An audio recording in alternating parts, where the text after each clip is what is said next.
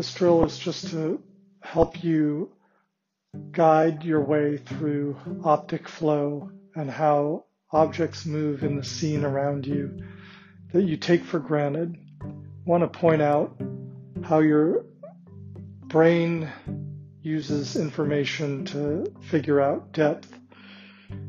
The best way to do this is if you're inside a structure and be able to look out a picture window of medium size, maybe 2 or 3 feet in width. And as you gaze outside of that picture window, locate a couple of objects, one in the far distance, at least 100 yards off in the distance if you can, and then another object that's closer, somewhere in the 20 to 40 yard range. You just have to estimate this. It's not critical that this be exact.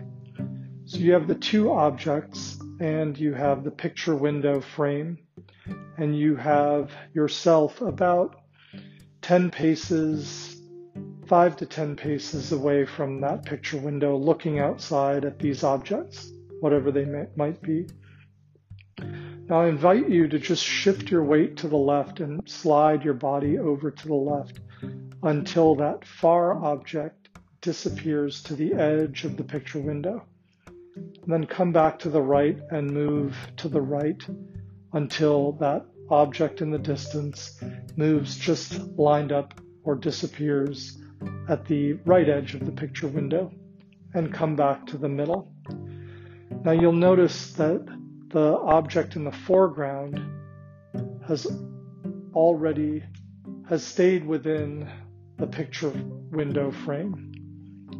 So in other words, if you do this same movement, lateral movement, with the foreground object, that object that's 20 to 40 yards ahead of you, outside of the window, you'll notice that you'll have to shift even further to the right or further to the left in order to get that foreground object to the edge of the picture window. Okay, so what does this teach us? Well, that movement laterally and that motion of objects in the periphery as we move help us determine how far that object is from us based on how fast it's moving across our visual field. That foreground object moves in a lot of ways slower relative to our motion. We have to move farther in order to get that foreground object to move. That background object, on the other hand, moves much less in our overall scene as we move. So this little demonstration helps you to visualize a target and actually picture a picture window when you're out there on the course that bounds the frame, the scene around the target. So if you're choosing a target like a pin on the green, and you just make a square window at arm's length with your hands, you can look through that picture window rather than having to have a real picture window. And as you move, keeping your hands steady, you're able to watch the object move within that picture window. Why is this important? Well, in some ways it's not. In some ways your brain is already calculating all of this information and you've got the target locked in.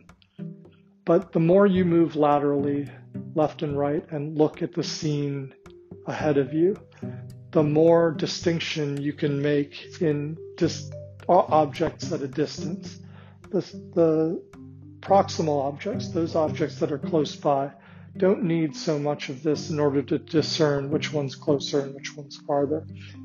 And the trees behind a green or the bunker in front of a green complex, pretty evident that one is shorter and one is longer than the pin. But as you move, your brain starts to dig in and get a sense of that information without you having to cognitively know anything.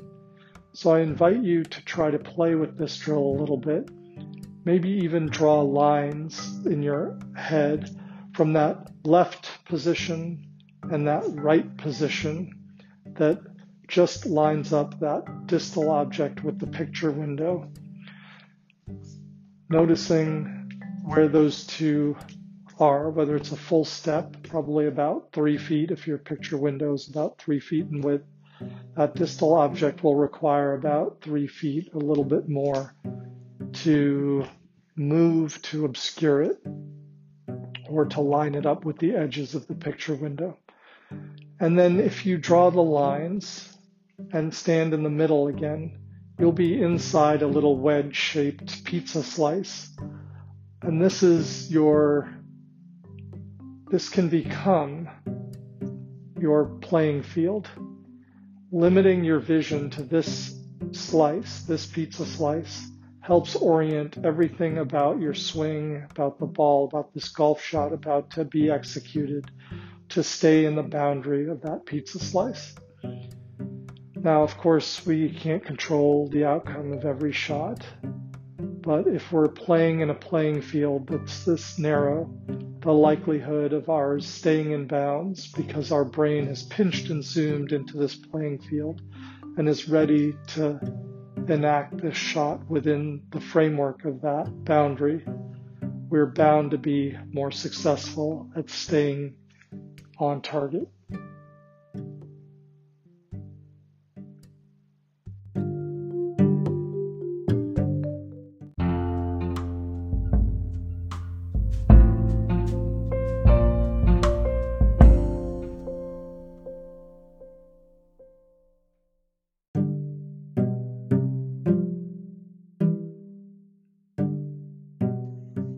You might think that this kind of drill would need a better visual, and certainly a diagram of the triangles of motion parallax, of optic flow, are available, and you could look at them, but I'm inviting you here to play with your own visual sense, to notice how objects move, especially through a picture window, but this can be done even without that picture window in front of you. But for now, the other piece to play with is how far you are from the picture window. You're still looking at these two objects, a foreground object, a background object, within the overall scene through that picture window. And if you are able, move between about 5 paces from that picture window and do the right movement, the left movement to frame that foreground object on the background object. How much do you have to move for the scene to move such that the background object orients lined up with the edge of the picture window? And how far do you have to move? Probably farther, absolutely farther, when it's that foreground object that you're trying to line up with the edge of the picture window. So this is accomplished at 5 paces, and you can back up and repeat the action at about 10 paces away from that picture window. Move left, move right, looking at the background object, move left, move right, looking at that foreground object, and then take in the whole scene as you rock back and forth, left to right, and notice how those two objects move relative to each other, how they're sliding in the background.